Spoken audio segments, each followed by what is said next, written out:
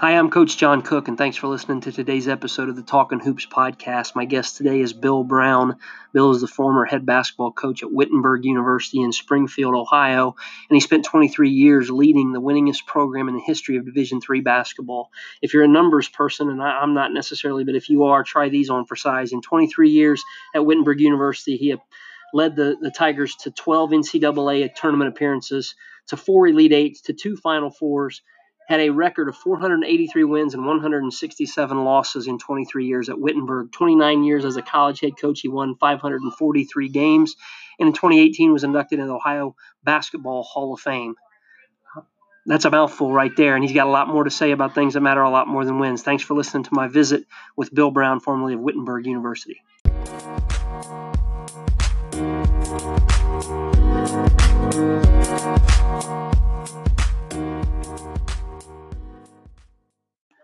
Hi, I'm Coach John Cook, and welcome to today's episode of the Talking Hoops podcast. I am beyond honored to have my guest today, Coach Bill Brown. Coach is the former head coach at Wittenberg University, a Division III institution in Springfield, Ohio.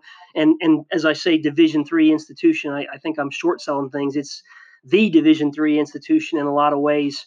Wittenberg is the winningest basketball program in the history of Division III basketball in the United States. And Coach Brown served for 23 years as the head coach there, the longest tenured coach and winningest head coach in the history of a very proud university and basketball tradition. I honestly don't remember. I met Coach Brown sometime in the mid-'90s, and I've been very, very fortunate to maintain a relationship even at a distance that gives me the opportunity to have Coach Brown on the podcast this afternoon. So I appreciate you joining. And Coach, how are you doing today?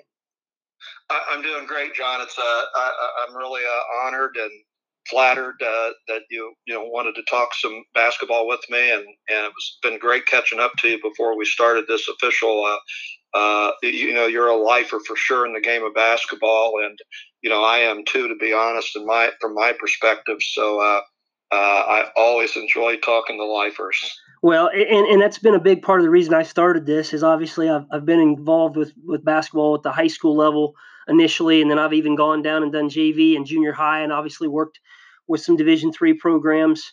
And you and I have crossed paths in a lot of those different roles that I've had. And so when I started the podcast, it was about trying to tap into guys that are lifers. And Dave Freilich was on with me earlier this week, and we talked about, there are a lot of guys, it seems like now, that enjoy coaching, but I don't know if they're coaches. I think they enjoy it, but I don't know if they're coaches. And even though I'm not coaching right now, I'll always feel like a coach and enjoy the chance to talk about coaching with the guys that have done it for a long time. And the other part of this podcast for me, and I told you this before we started recording, is I've just really started to own the idea that everybody's story in coaching is unique and it's interesting. And I like to give guys a chance to tell that story. And if we get around to talking X's and O's and those kind of things, that's fun too. But your story is certainly one that is worth telling because of the fact that you spent literally a lifetime coaching in the college game. First of all, quick Dave Freilich story. I haven't talked to Dave for years and years and years, but he's everybody's, or he's a lot of people's favorite. I did have one player, which was a fun player to coach from Van Wert that played for Dave. His name, interestingly enough, was Mike Wittenbarger, and Mike probably graduated from Van Wert back in the probably 98, somewhere like that. And I can remember Trace went up to Van Wert one night to see Mike play as a high school senior. They were playing Elida, in fact, coached by Chris Adams, a Wittenberg grad. And I don't know if they still use it. They probably don't. But they had a cougar head that when they introduced the starting lineup, the starters would come through the cougar head. And we've always had the same tradition at Wittenberg with the tiger head. But anyhow, I've just recently talked to Mike, again, one of Dave's players at Van Wert. So Van Wert and Dave, they always bring a smile to my face. Well, Dave and I also talked about how big the basketball universe is, but how small the circles are. And as God is my witness, Coach, I had Mike Wittenbarger at the ONU camp when he was a little kid. Incredible. He lives down in Mississippi now. No, he moved to Louisiana, and he's been very successful in the insurance business, and so anyhow, it's amazing. So I want to get into your journey in coaching. you grew up and graduated high school from West Liberty Salem, and for listeners who may not know, that's Logan County around Bellefontaine. A lot of good people from West Liberty, and a real connection to Wittenberg. But when you graduated from West Liberty, you went to Wittenberg. I think played for a couple years and spent a couple years as a student assistant. Is that right? Yes, I went to Wittenberg, and probably the best player ever to play in Wittenberg's history, and there's been a lot of good ones, but pound for pound was a guy by the name of Al Thrasher, who graduated from Salem local, which was before West Liberty and Salem consolidated, and then a teammate of mine in high school, a couple years older, Al's brother Jim, went there. So I can remember Eldon Miller, the then coach at Wittenberg, coming up to speak at our winter basketball banquet, and man, he solidified in my mind right now that Wittenberg was the place I wanted to be. So anyhow, I went to Wittenberg, and the junior played on the junior varsity team for a year, and the next year split time between the varsity and JV, and then heading into my junior year, made a really, really wise decision. I don't know that there would have been a place for me personnel-wise on the team that year, and if there had been, it would have definitely been in a non-playing role. But Wittenberg, like a lot of Division III schools, have always had what they called student assistant coaches, and so I went in the fall of my junior year, and Bob Hamilton was the head coach then. Eldon had left after my freshman year, and I talked to Bob and his assistant, Bob Van Poppel, about being a student assistant. And when you look back at things, that was that was just a God-driven decision, for me to have done, because it made all the difference in the world to solidify in my mind that coaching and teaching is what I wanted to do, let alone the solid foundation that they gave me. And you see things differently, around the offices and away from from a player's perspective. You see things differently, and it was really a great opportunity for me to do that. You want me to continue on talking about the? Well, just briefly, if you would, when you were at Wittenberg and knowing that coaching and teaching is the thing you want to do, was there consideration of pursuing high school coaching and teaching initially, or did you always kind of see college as where you wanted to get to? I guess I really didn't distinguish between the two. Coming, my senior year, as I prepared to look to the future and all, interestingly enough, I was interviewed and was offered the head coaching job at Macomb High School up by Findlay. And I also had another job offer at Upper Arlington High School as the JV coach. The coach at Upper Arlington was Bob Hamilton's brother, Jim, Jim was just one of the greatest human beings that anybody could ever meet. So who knows why I made the decision to go to Upper Arlington and be the JV coach versus getting carried away and becoming the head coach at Macomb. And no deference to Macomb at all, but it's just a fact. If I wouldn't have went to Upper Arlington, and the connection that Jim had to Miami of Ohio, where I, was a graduate assistant coach, I'd have never ended up in college coaching. I'm pretty safe in my mind of saying that. So did you spend a couple of years at Upper Arlington before you went the graduate assistant route? Yes, I was there. I taught in the business department, and I was the junior varsity coach for Jim for 3 years. And Jim always in the summer would work at this, this boarding camp, this boarding sports summer camp up in Michigan. So, and this was just about the time basketball camps were starting. So I also had the good fortune of, since he was up there, and I had his blessing to start a basketball camp at Upper Arlington. But again, Jim is just the best. I always kid him, even though how many years has it been now? 40 plus. I still know his. I mean, coming right out of college, he not only was a mentor, he was almost like a second father. And I always kid him, I still know his landline number and the address of the house that he lives at, even after all these years. So, but Jim had played at Miami of Ohio, so there was a connection there. And then when I decided to maybe, look into college coaching, as well as get a master's degree. Even though he didn't play for Darrell Hedrick, there's strong feeling, strong connection there. And it just all worked out for me to become a graduate assistant at Miami that fourth year out of Wittenberg. And ever since that year at Miami, I've had, and I don't distinguish, I don't put any more expertise, splendor, anything like that on college coaching over high school coaching. The big difference between the two is, you have so much more time just to focus on the game itself because you don't have the teaching duties and all of that. But so when I say the good fortune of being in college coaching ever since, I say that sort of with tongue in cheek because I could have been at the high school level throughout too, and enjoyed it just as much. Well, talk about now. You were at Miami, and I think I'm going from memory on some of this. I looked a little bit up to make sure I was right, but I think after your time at Miami, you became an assistant at Muskingum under Jim Burson. Is that correct? Yes.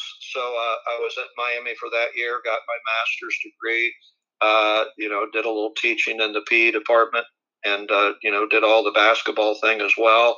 And when that year was up, looked at a couple jobs, and again, I've had such good fortune, and we'll probably talk about some of these other things. But when you look at the mentors I've had, John, it's just all my mentors. Starting with Jim Hamilton at high school, Jim's the only one that is not in the Ohio Basketball Hall of Fame. And you know what, Jim, what distinguishing factor, accolade that Jim has that none of those other ones that are in the Basketball Hall of Fame, Jim, the court that he coached at Upper Arlington, is named after him. So my mentors are either all in the Ohio Basketball Hall of Fame, or they were so well thought of in Jim's case, they named the basketball court after them. So anyhow, yes, I went to Muskingum after Miami, and I was there for 4 years. And Jim Burson, wow, not only a great basketball mind, hard competitor, but a great philosophizer as well, and was really able to blend the two. Being a philosophizer and a basketball coach, and that blend served him and all the people that he coached and mentored very well. I mean, he was a big Ralph Waldo Emerson guy, and I still, throughout my college career, and even now, I volunteer coach at a local high school here, and every once in a while, I'll find myself saying a philosophical saying or whatever that was all spawned back during my 4 years with Burse at Muskingum. It's so interesting you talk about that, because one of the things that Dave Freilich and I talked about was the lack of mentoring with a lot of young coaches. And I've started 2 or 3 of my different podcasts. I did one with Jody May at Albion earlier, and Jody and I had gone to school together, but I basically listed 6 names for Jody just to get his reaction, because he played high school for Chris Adams. He played college for Gail Doherty, then Joe Campoli. Then he worked for Guy Neal. Then he worked for Mike Beitzel, and then he worked for Mike Turner. And I thought that's pretty impressive. That's quite a group of men to study the game under and be tutored under. And then I interviewed Tom Heil a couple weeks back from Baldwin Wallace, and it was a generation removed, but a very similar experience for Tom. He played for T.K. Griffith at Hoban. He played for Guy Neal at Bluffton. Then he GA'd under 2 guys at Defiance, and Kyle Brummett and John Miller in reverse order there, and then worked for Dwayne Sheldon. And so it's really interesting to me how many guys in this profession who make it and succeed. It's not an accident. If you're brought up right and you have the good fortune of being around the right people, it really does translate to success most often. Boy, just hearing you say some of those names, maybe it's my age or whatever, but and I think about, having a chance here to once again think about the mentors and the people that I've worked for, get a little misty-eyed because, we all have our human frailties, but boy, those names you just mentioned, and when I think about mine, you talk about solid people, solid people, not just the X and O part of it, even though very, very knowledgeable and very creative, but just what they stand for in all parts of their lives. And again, that's why, I can't explain it. It's all God driven. The people that, that I've had a chance to be around after Muskingum, I went to the College of Worcester, and Al Van Wee, who's another basketball Hall of Famer, was an assistant for him for a year, and then he went on a sabbatical, and that was the plan when he hired me, that he was going to go on a sabbatical my second year there. He was the AD also, and that he would come back and not continue on coaching, and I'd have every opportunity to become the next head coach. So I was the interim coach while he was gone on sabbatical. And I'm not going to throw anybody under the bus, John, but and this could serve somebody well who's out there listening at some point, that you just go on with things. So so I was that second year, in the summer leading up to the interim head coaching year, they felt like they had to do a national search for coaches, and they had committee, and they interviewed two others besides me, and and I was the top choice of the search committee and all, but just got caught up in some politics. Had a new provost who was just hired that summer when the search was starting to go on, and he had his ideas, and he wanted to make a mark in a particular way, which I won't get into what way that was. And so he made the decision himself to go a different way. So I was an interim coach, but I was also a lame duck coach. And I got to tell you, it was one of the I've had a lot of meaningful years of coaching, but we had a really solid year, particularly once we got to OAC tournament time. And I could not have asked any more for being a lame duck coach, because I didn't really change the way that, at all, the way that I was going to be a head coach. But the guys really responded well to a lame duck coach. So anyhow, I've had a good coaching career, but it hasn't all been peaches and cream, and that's an example of it for sure right there. And I think what stands out to me, Coach, when you're telling that story is, and I say this about a lot of guys who I think have been really successful, is the guys I admire are the guys who have experienced a high level of success, but can really, really talk about how fortunate they were in certain circumstances. Because I think if you coach long enough, we've all got things we had to overcome and things that weren't exactly the way we would have wanted them to be. But by the same token, having that experience then allows you to really thoroughly appreciate and have a great perspective on the success that does come and the highs that come. They're much easier to appreciate when you've had to go through some of those battles. And I guess I want to use that as my springboard into your time at Kenyon, because after Worcester, the 1 year as interim coach, you end up at Kenyon College. And I say this because we're a little bit kindred spirits, even though the universities are different. I worked under Guy Neal at Bluffton College and then Bluffton University when it became a university. And I'm not breaking any news when I say winning at Bluffton is hard, and winning at Kenyon was not an easy thing to do. And in your 4 or 5 years at Kenyon, talk about that experience and what you gained from that. One last thing about the situation at Worcester, not pertinent to Worcester, but just to the situation in general. And I know you know this, but just let me reinforce it to any young coaches that ever, listen to this. One has a chance to, we all know that you really find out things about yourself when adversity hits you. But I tell you what, you have a much better chance even to shine when adversity hits by staying the high road than you do when things are all falling your way and all. But anyhow, Kenyon, I felt really fortunate to come out of the whole Worcester thing with a head coaching job, and I appreciate the confidence that Jeff Fennell, the AD, had in me. And my first year at Kenyon, and I use the word players loosely, we only had 8 players. And again, I use that word loosely. We won one basketball game. My first year at Kenyon, we won one basketball game. The first year at Wittenberg, the players won 30 games. So, but anyhow, it was an interesting year. The one win we got was in the Colonial City Classic, a tournament they used to have at Mount Vernon High School, and probably the only reason we got that one win was we lost in the first round game of the 4-team tournament, and then the team we were going to play in the third place game, I didn't know you could get in trouble around Mount Vernon, but their two best players missed curfew or something before the second day's game, and the discipline they faced along with who they were playing, they didn't play, and we still took a buzzer beater to beat them. But with those two guys, it would have been an 0 for season. But anyhow, recruited a really strong in numbers and in character freshman class, and really proud. And I tell these guys they're a close-knit group even to this point. They're all in their early 50s now, but the camaraderie between them.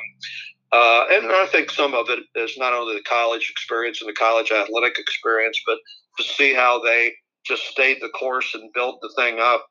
They're still a really close-knit group, and we got it. We got it back to my fifth year there, my last year, to a winning season, and they hadn't had a winning season forever. And I don't like moral victories, but in fairness to the players and all, my last year at Kenyon was the year Ohio Wesleyan with Scott Tedder. They won the national championship, and we played them in the semifinals of the conference tournament. And my God, we were ahead at halftime, 51-44. We ended up losing. They scored over 100 points, and we were in the 90s, and we never scored that much. I always kid the guys now that you guys, you got to admit, I finally loosened up offensively, and I have no idea. It was just one of those strange nights. But the guys, they stayed with it, and we built the thing back up, and really 5 very enjoyable years of coaching. Even though the first one was 1 win, the next one was like 6 wins, and like I said, we ended up, I think, at 15 wins and a winning record that last season. After that, I had just gotten married, and I was physically and mentally exhausted with what it took to along with the players, get to the point to a winning season. And I didn't really think Kenyon wanted it to be any more than that, but it was primarily just really being tired. First year of marriage, so I resigned. I resigned at Kenyon and began a doctoral program at Indiana University. So I lived in Bloomington for a year, and it was a really fun year. Get just to be able to re-gear a little bit. And some of my past mentors, including Darrell Hedrick and Jim Burson, those two in particular, Jim Hamilton a little bit, had relationships with relationships with Bob Knight, who was, of course, the coach at IU then. And that led to Bob was really very gracious to me the year that I was at IU in school. He made practice available to me anytime I wanted to come. And oftentimes, without me even asking, his secretary would call and provide us some game tickets. So it was really an interesting year. If I was going to be out of basketball from the coaching standpoint, it was a fun experience for sure. Well, and it would have to be, and it's sort of like taking an advanced class, obviously, and just in general, Bloomington's a great area, in my opinion. I've only spent a little bit of time there a couple different times, but really like the area, and obviously getting to experience that would have been pretty unique. Did you have a feeling that at that time when you started that program, did you think that you wanted to maybe look into the next level of college, Division I, or were you going to try to get back into the head coaching ranks? I know you ended up at Ohio U as an assistant, but talk about what you were thinking about or maybe planning for as you were spending that year away from the game. First, of course, I got a lot of Bob Knight stories. Okay, I love them. But just one, and it's a positive one. Okay, I've got some negative ones, but this is a positive one. Right after practice one day, Lawrence Funderburk was a high school senior that year at Worley High School in Columbus, and of course, everybody in America was recruiting Lawrence. And but anyhow, one day after practice, right off Assembly Hall, there's this coaches area called the Cave, and I'm in there talking to a couple assistants, and Bob is on the phone, and my eyes just happen to catch his eyes as he's talking, and he rolls his eyes at me. So he hands the phone eventually to an assistant, and he starts walking out. And he walks right by me, and he says, "Bill, do you know who I was just talking to?" And of course I didn't. I said, "No, Coach. Who are you speaking with?" And he said, "Fruity Pebbles." Okay. Yes, you heard me right. Fruity Pebbles. And even though I knew I was supposed to laugh, it was funny. So it was more of a natural laugh than a forced laugh. And he just kept on walking. So after he left, I asked one of the assistants, Coach just said he was talking to Fruity Pebbles. What's up with that? Well, Lawrence Funderburk, a great guy, has been a great humanitarian, after his career in the NBA, and continues to be that way. But he was a little bit out there and free spirit and all that. So as a result of him being a little bit of a free spirit during the recruiting process behind the scenes, Bob's name for Lawrence was Fruity Pebbles. And he still got the commitment. That's really good. But that PhD program, it was going to be a 3-year program, but towards the tail end of that first year, I get a call from a good friend, great coach, another mentor for sure, Larry Hunter, who was in his final year at Wittenberg, had been offered the job at his alma mater, Ohio University, and he really wanted me to come and be one of his assistant coaches. And it was a hard decision. It wasn't a snap decision. I mean, it would have been an easy snap decision given that it was Larry Hunter. But I got this year invested in this PhD pro. So he and I talked, and I was brave enough, and he was gracious enough to. I was brave enough to ask, and he was gracious enough to say, sure, that after a couple years of really trying to get the Ohio University program in heading the right direction, I could maybe begin to take classes at Ohio U. So anyhow, I went to Ohio U and was an assistant with Larry, and it was a tremendous, experience. I'm just a little country guy from West Liberty, and still live a simple life. And personally, I like a simple life. But for instance, we're the very first home game for Rick Pitino as the head coach at the University of Kentucky. And, this guy, I haven't been to those places, so it was sort of cool, to start out with some of those things. I remember they had a face fan, one of those cutout faces with a fan handle on it of Rick Pitino in every single seat in Rupp Arena, which has to be, that is pure Rick Pitino over and over. Yeah. And so that was real exciting. But, then come my third or fourth year, we're out at Stanford, and we win the Stanford tournament when Mike Montgomery was the coach there, and certainly was fun. But, it was just a, I don't want to say another game at that point. So coaching is coaching. And I really enjoyed my 4 years at Ohio U. I wish I could have stayed another year or two, because that's when they really took off. I'll never forget. I just happened to be the first coach when Gary Trent was a junior in high school at Hamilton Township, and had just been tracking him a little bit early on with scoring and all that. And when the December recruiting period opened up, it just worked out. Probably Larry wanted to keep me a little closer to home because of my wife and first child. And so I go up there, and man, my mouth dropped open. The very first two possessions of the game, Gary throws down a thunderous dunk, and then the next possession pops up and shoots a feathery three.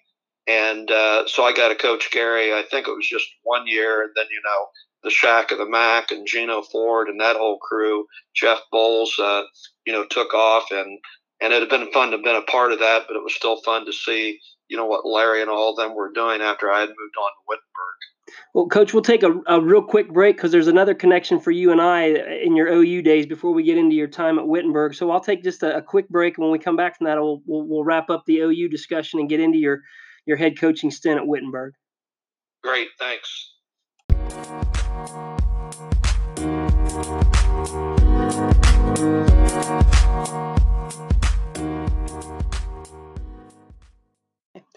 Welcome back into Talking Hoops podcast. I'm your host, Coach John Cook. And again, I'm joined today by Bill Brown, the former head basketball coach at Wittenberg University. In the first segment, we had kind of wrapped up by talking about his time as an assistant at Ohio University and just the fact that there was a connection for us because I was a student manager / student assistant coach at Ohio Northern, and three of the young guys that served as student assistant coaches at Ohio University during that time, Greg Orr and J.J. Searles and Aaron Holler, all came to Northern to work camp. Of the three of us, the four of us, myself included, formed great friendships during that time. We haven't maintained as much contact. Aaron and I still speak every month, at least, of the school year. Haven't talked to Greg or JJ in quite a while, but it's just, again, a small world for me, another connection between you and I. But what those guys represented about Ohio University and the way they spoke of yourself and Coach Hunter and the experiences that they got to share because of being a part of that program is something I'll always remember, Coach. Yeah, those three guys, man, I've just been blessed to be around so many great people, young people, older people, same age people in this journey of coaching. But I still maintain close contact with all three of those guys. Aaron was a fairly long time head coach of the boys team at West Liberty, then moved into administration, did so as another reason to follow his girls' athletic prowess around. He's got a daughter who's a Division I soccer player at Purdue now. And so I talk with him, maybe once a month or so, more so during her soccer season. And then J.J. Searles was an assistant for me for 2 years at Wittenberg and had been out of coaching for quite a while, but got back in the last couple of years at St. Charles High School. The head coach there is a Wittenberg, former Wittenberg player that I had the pleasure of coaching. And J.J. has a couple sons who play at St. Charles. One of them is going on a Division II scholarship to Ashland University here this coming fall. And then Greg Orr coached here in the Indianapolis area where I live now at both one private school, one public school, Ritter High School, and then Crispus Attucks High School downtown. And now he's the athletic director at Franklin Central High School, which happens to be in the same athletic conference as Westfield High School, where I volunteer coach now myself. It's great that you've been able to maintain those relationships. And I mean, I've said this multiple times during the podcast episodes that I've already recorded, Coach, that at the end of the day, the relationships are so hugely important in every walk of life, but really so much more so in coaching, I think. And you had a great relationship with the man that hired you at Ohio University, and we lost him just a couple of years ago. In fact, not much more than a couple of years ago. And Larry Hunter, can you talk about your relationship with Coach Hunter and the difficulty of going through that? Larry, my senior year at Wittenberg in the spring of 1973, he was just wrapping up his master's degree at Ohio University. He was coaching at Marietta College with Phil Roach, but he came Wittenberg's full-time assistant was leaving, and so Larry came in that spring, again the spring of my senior year, and interviewed for the job. And I saw him over the course of the 2 days he was there, and we talked, and he was hired. And starting that summer, I continued on that summer working basketball camp at Wittenberg, and of course he was on board at that point. Then 3 years later, he became the head coach at Wittenberg, and I had a run of working at Wittenberg basketball camps for quite a few years. And as we've talked, off the air here, those times at basketball camps, the amount of time you spend with another person, both during the day but also around the dorm in the evening and such, and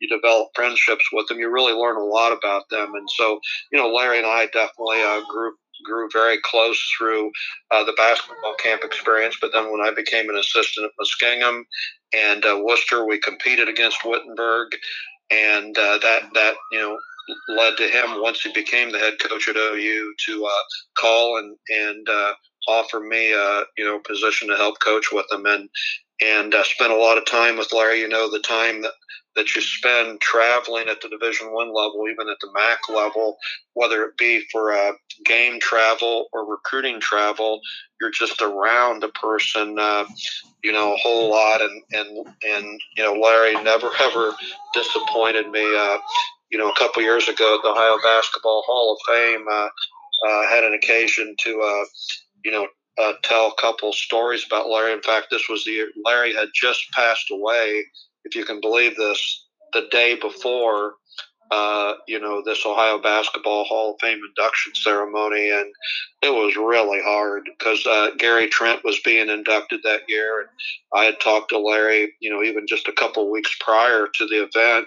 And of course, he was going to be there, both because he was an inductee himself from previous years, but also to be there to support Gary, and for all that to transpire. It was just really painful. But no finer human being than Larry. Hard competitor, but low key, always in charge of his emotions. He cared about people. One of the things I said that evening about Larry that just always amazed me, the amount of time that he would spend in his office talking one-on-one with a player. And it wasn't dominated by basketball talk at all. It was dominated by that young person's life, their aspirations, their dreams, their goals down the road. And it wasn't something I was always so humbled by the amount of time and the quality of conversations he had with his players. And I know it was that way at Wittenberg as well. So it's hard to believe that he's not with us any longer, and miss him greatly. And hope this doesn't seem like a weird thing. I've hung on to a couple voicemail messages of Larry's. That's just how much he's meant to me. And every once in a while, I'll listen to him because he was such a good person, a good mentor, and a good friend. Well, that's powerful to say the least, to have that kind of relationship. And again, I think those of us who spent time in coaching, we often have relationships like that, but everybody's journey is unique, and the relationships that you build, I think oftentimes with your mentors, everybody has them, but you have varying degrees of the things that you experience together. And obviously the 4 years that you spent with him was hugely impactful. And I know from some of the things that I have read that you feel pretty strongly that he played at least somewhat of a role in your chance to become the head coach at Wittenberg. He is the reason. He is the reason. Let's face it. My career head coaching record, after those 5 years at Kenyon, including, I think this includes the 1 year at Wittenberg, my head coaching record was 60 wins and 99 losses. So why would a program like Wittenberg, the all-time winningest Division III basketball program in the country, how could they go with a coach with a 60 and 99 career mark? And there's only one reason. And I don't want to take away from Carl Schreibman, the director of athletics at Wittenberg at the time, who hired me. I don't want to take away at all. And I'm glad that he and Larry must have really connected in their conversations about me. But it's flat out a fact. If Larry Hunter hadn't wanted me to be the head coach at Wittenberg, I would not have been. And I know that. And certainly not the only reason I'm grateful to Larry. But for Larry to another thing about that whole thing is we got Gary Trent. We've just recruited Gino Ford. We got some really nice pieces. Things are really going to really take off at OU. And he could have been, not that I had much contribution to it, but just, he was such a continuity type of guy, day in and day out.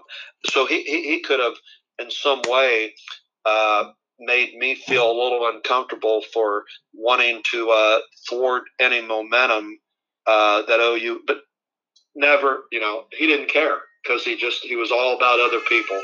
And I would not have been the head coach at Wittenberg if it wasn't for Larry Hunter. Well, they may have hired you at 60 and 99, but you got out of there just at Wittenberg. I think if what I looked up is correct, at 483 and 167. So they probably made a pretty good decision, Coach Brown. I know you won't toot your own horn in that way, but I'll do it for you. 23 years at Wittenberg, and we could do 2 podcasts an hour long each on just your time at Wittenberg. But, and again, I do these numbers just for people that are numbers people. I know they don't tell the whole story, but 23 years at Witt and 12 NCAA tournaments, 2 Final Fours, 4 total Elite Eights, a national runner-up finish that included a buzzer-beating loss in the national title game. I actually remember reading about that one when it happened in 05-06. And I don't want to take away the one difficult memory from 23 years at Wittenberg, but I remember reading something, Coach, back at the time that happened, that you had made the statement to your guys right after losing the national title game at the buzzer. You're talking to your team in the locker room, and you talk to them about the opportunity to shine brighter as people in the face of that kind of defeat, maybe than they would have had to shine if they had won. I just want to tip my hat to you for that sentiment and for trying to help your young men deal with something like that in that manner. Boy, where did you find that at? I just remember reading it back when it happened, and I actually went to look for it yesterday because I knew I had read it back in 06, and I honestly can't remember what publication it was in. It may have been the Springfield paper, but I remember reading it in 06 when you guys lost, and then I did literally, like within the last couple of days, went to look it up. Well, anyhow, that game, we never trailed in the national championship game. We never were behind until the final shot of the game. So it was a brutal way not only to lose a game, but a game of that magnitude. But anyhow, it's certainly not an original concept, and it comes back a little bit to, me ironically reflecting on that concept when the whole Worcester thing didn't work out. And so, yeah, that I'm not the only coach that's made that statement to players, but walk out of here, guys, with your head up. There's no excuses to make. It just wasn't supposed to be. The guy hit an incredible shot. There were a few things that fate just, weren't going to make it work for us. And by being the way all of you guys really want to be when you walk out of here, man, you will gain so much, respect from people, and that's exactly, the way it turned out. Well, Coach, we got about 15 minutes left or so here. We can go a little bit longer than that maybe, but there's a couple different areas I'd like to touch base with you on, and I'll start with this one. After 30 plus years in the college game and nearly 40 years coaching in total, it stands to reason that a lot of young men that you coached or some young men that worked for you somewhere along the line would go on to be coaches themselves and have success or have careers that are successful. And it's a very in vogue thing in the last 20 years or so, or maybe 30 years, to talk about the coaching trees of certain guys. But I've just got some names jotted down here of guys that I know worked for you: Matt Croce, Mark Hulsman, Travis Schwab, Artie Taylor, Chris Wilberding, J.J. Searles. Talk, if you would, about some of the guys that either played for you and or served as assistant coaches for you, and what it means to you to see them go on and do the things they're doing now. Well, I continue to have great interest in all players, both ones that went into education and teaching, and ones that went other places. And one thing I've done during this, not that I hadn't done a pretty good job of it before, but during this this self-isolation quarantine time, I made it a point, just to check in with people and catch up with some that I was way overdue catching up. And it was been so delightful to make contact between Kenyon and Wittenberg, and to some much smaller degree OU. Over 140 former players.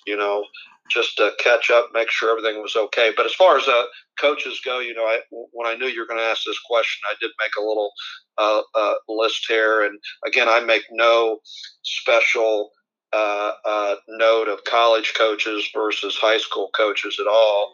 But right now, Travis Schwab is the head coach at Muskingum.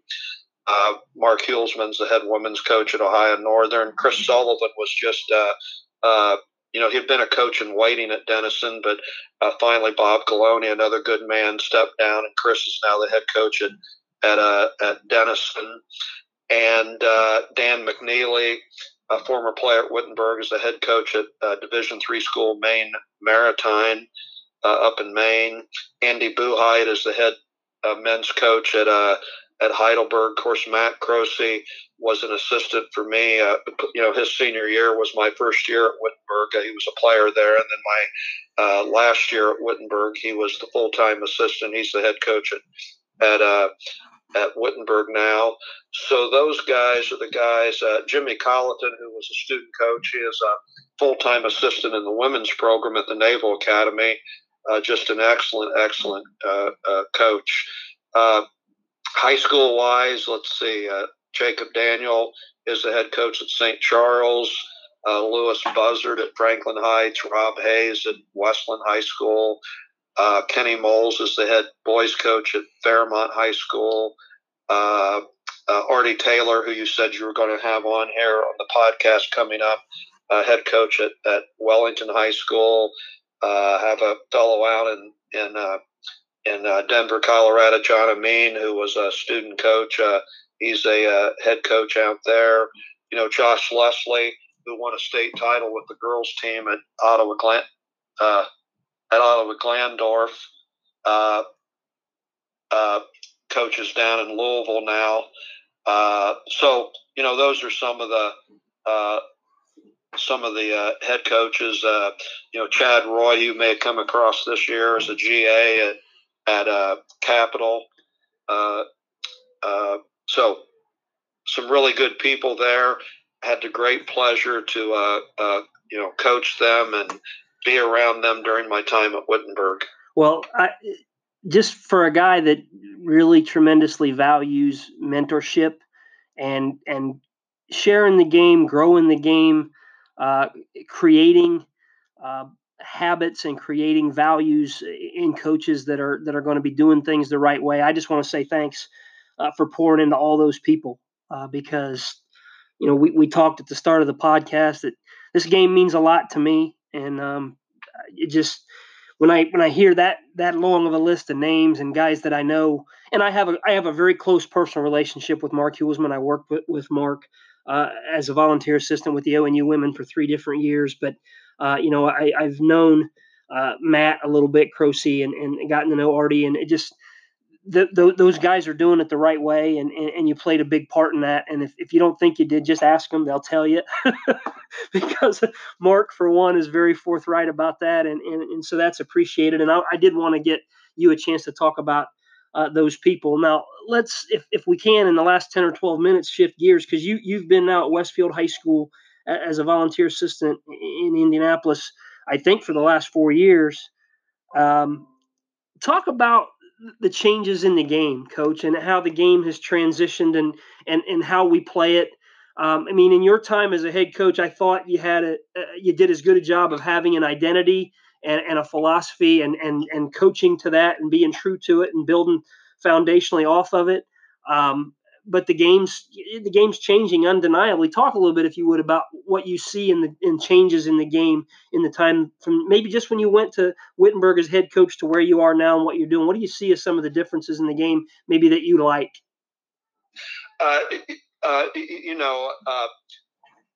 Time is going to bring about change in every facet of life, and sports and the game of basketball is not not any different.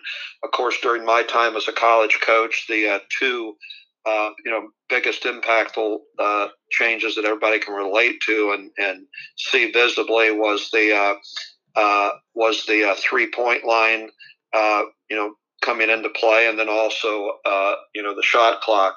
When you were talking about establishing an identity of how maybe I thought it was best to be played, and it wasn't me, it was mentors who ingrained that in me. It was always, working around the inside and out of really trying to recruit and develop people that could score and command attention defensively from, not only their own man, but from perimeter people too. And that's definitely changed with the 3-point line, with that, the analytics and everything. And just the standpoint of people really liking to work to become a perimeter player versus around the basket player. I still think that there has to be a balance. And that's why even in the later years at Wittenberg, and even with a little bit of influence I've had at Westfield, we will still work with a perimeter player catching the ball short corner block area, just to try to create, some overhelp, get to the free throw line a little bit better. But no question about it, the 3-point line has really changed things. And there's been a big emphasis on that for a variety of reasons. And, I still, because being old school, I still struggle a little bit. You take a post player who does a great job in a physical setting of getting open in the post just to catch the ball. Now they catch it, and they're being bumped and they're being grinded, and they, start grab dribble into the lane, and then they execute a really great post move and score, maybe getting bumped while they score, for sure having great shot contest, and it goes in. I still, from the old school standpoint, struggle a little bit why that should count 1 point less than a three. But it's not going to change, and I have come full circle. I work a lot with the perimeter guys here at Westfield, and always preaching to them, long twos make no sense, fellas. Make sure you're behind the line, and we're not blessed with much size here at Westfield, so we really try to make the most out of the 3-point line to spread people out. The shot clock was the other one, and it's interesting. I'm really surprised there's not a shot clock at the high school level. When people ask me why I think that is, the first thing I say, and they scratch their head at first, I don't know if they just eventually agreed to be agreeable, but I think one reason it hasn't is it's a nightmare for the AD. Yeah. You have to find another person to work along, and it's a very important job and not an easy job, and it's really easy to screw up. But I have been surprised, again, being old school a little bit. You coach with the rules they have, but the shot clock, it favors, and the shorter the shot clock gets, it favors the more talented team. And I think that the more talented team's got enough advantages there, versus having to have a shot clock, which is going to create a lot more possessions in the game. And again, the more possessions you have, the more it's going to favor the more talented team. So if they came up with a shot clock here in Indiana next year, you just adjust and you move on. And so none of it really bothers me. Those are just, a couple of the thoughts about both those items that I have, I guess.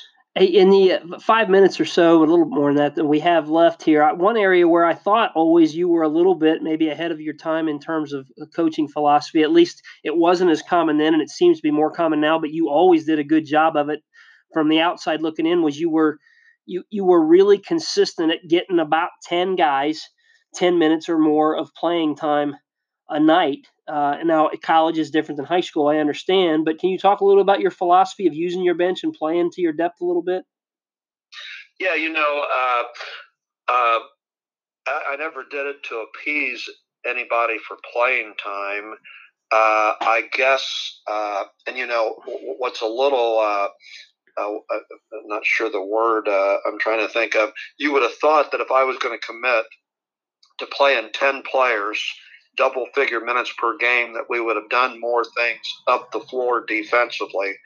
But that I never really did that. I was always really interested in playing really good defense around the area of where the ball is going to be scored. But anyhow, I guess my philosophy was just to promote team. I wasn't going to do it at the detriment of the team. There's probably a year or two I'd have to stop and think of whether we shouldn't have played 10 guys. Maybe it was for the detriment of the team, but I'm not convinced of that either. But it really promoted team. The other thing that it did, it really promoted of having too great a fall off through graduation of personnel. At least when you made a commitment to play 10, you always had experience returning. And, I, like other coaches, really value experience. So, those were the two things. I don't know that we really wore down other people by playing 10, particularly when we didn't play full court defensively. But I do know that it did promote team competition in practice, and it did lessen a dramatic fall off through graduation of experienced players. Well, Coach, I've got about 4 guys that listen to this podcast regularly, and the one feedback I get from them is I pick up 1 or 2 nuggets every time you have a podcast, and I think that one may be it, because I do think analytics and doing what they're doing, we're hearing more guys advocating for, your top guys got to play more minutes, and again, philosophy is philosophy, and I won't fault anybody that has theirs and sticks to it, but I think there is a ton to be said in today's game for trying to eliminate that drop off in experience from year to year and building in some consistency. So I always watched your teams play and knew that was happening, but never had a chance to really ask you about it. So I'm glad I got to do that. I've kept you on here for far longer than the hour that we had talked about. So I just want to tell you that I appreciate you giving me the time to do this. And I want to wish Westfield High School all kinds of luck. And I hope you and your wife and family stay safe through the rest of this mess that we're in. Coach, I appreciate you. Well, likewise, John, just your passion, your love, your commitment to the game of basketball is admired greatly by a large number of people. And I'm sure some people are going to benefit, through your enthusiasm for this podcast. And I've always had a soft place in my heart for, West Central Ohio, Northwest Ohio, just really good people, really dedicated coaches, really dedicated athletes, and it's really been fun today, John. And I appreciate the opportunity, and God bless you and yours for sure. Well, let's make sure it's not quite so long before we talk again next time, huh, Coach? For sure. Thanks, John. All right, thank you.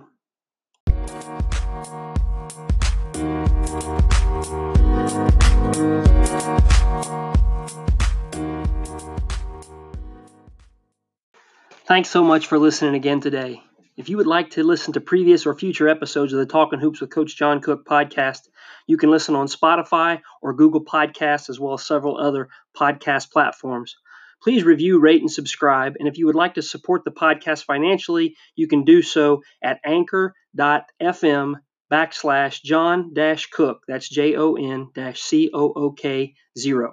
Anchor.fm/John-Cook0. Thanks again. Hope to talk hoops with you again real soon.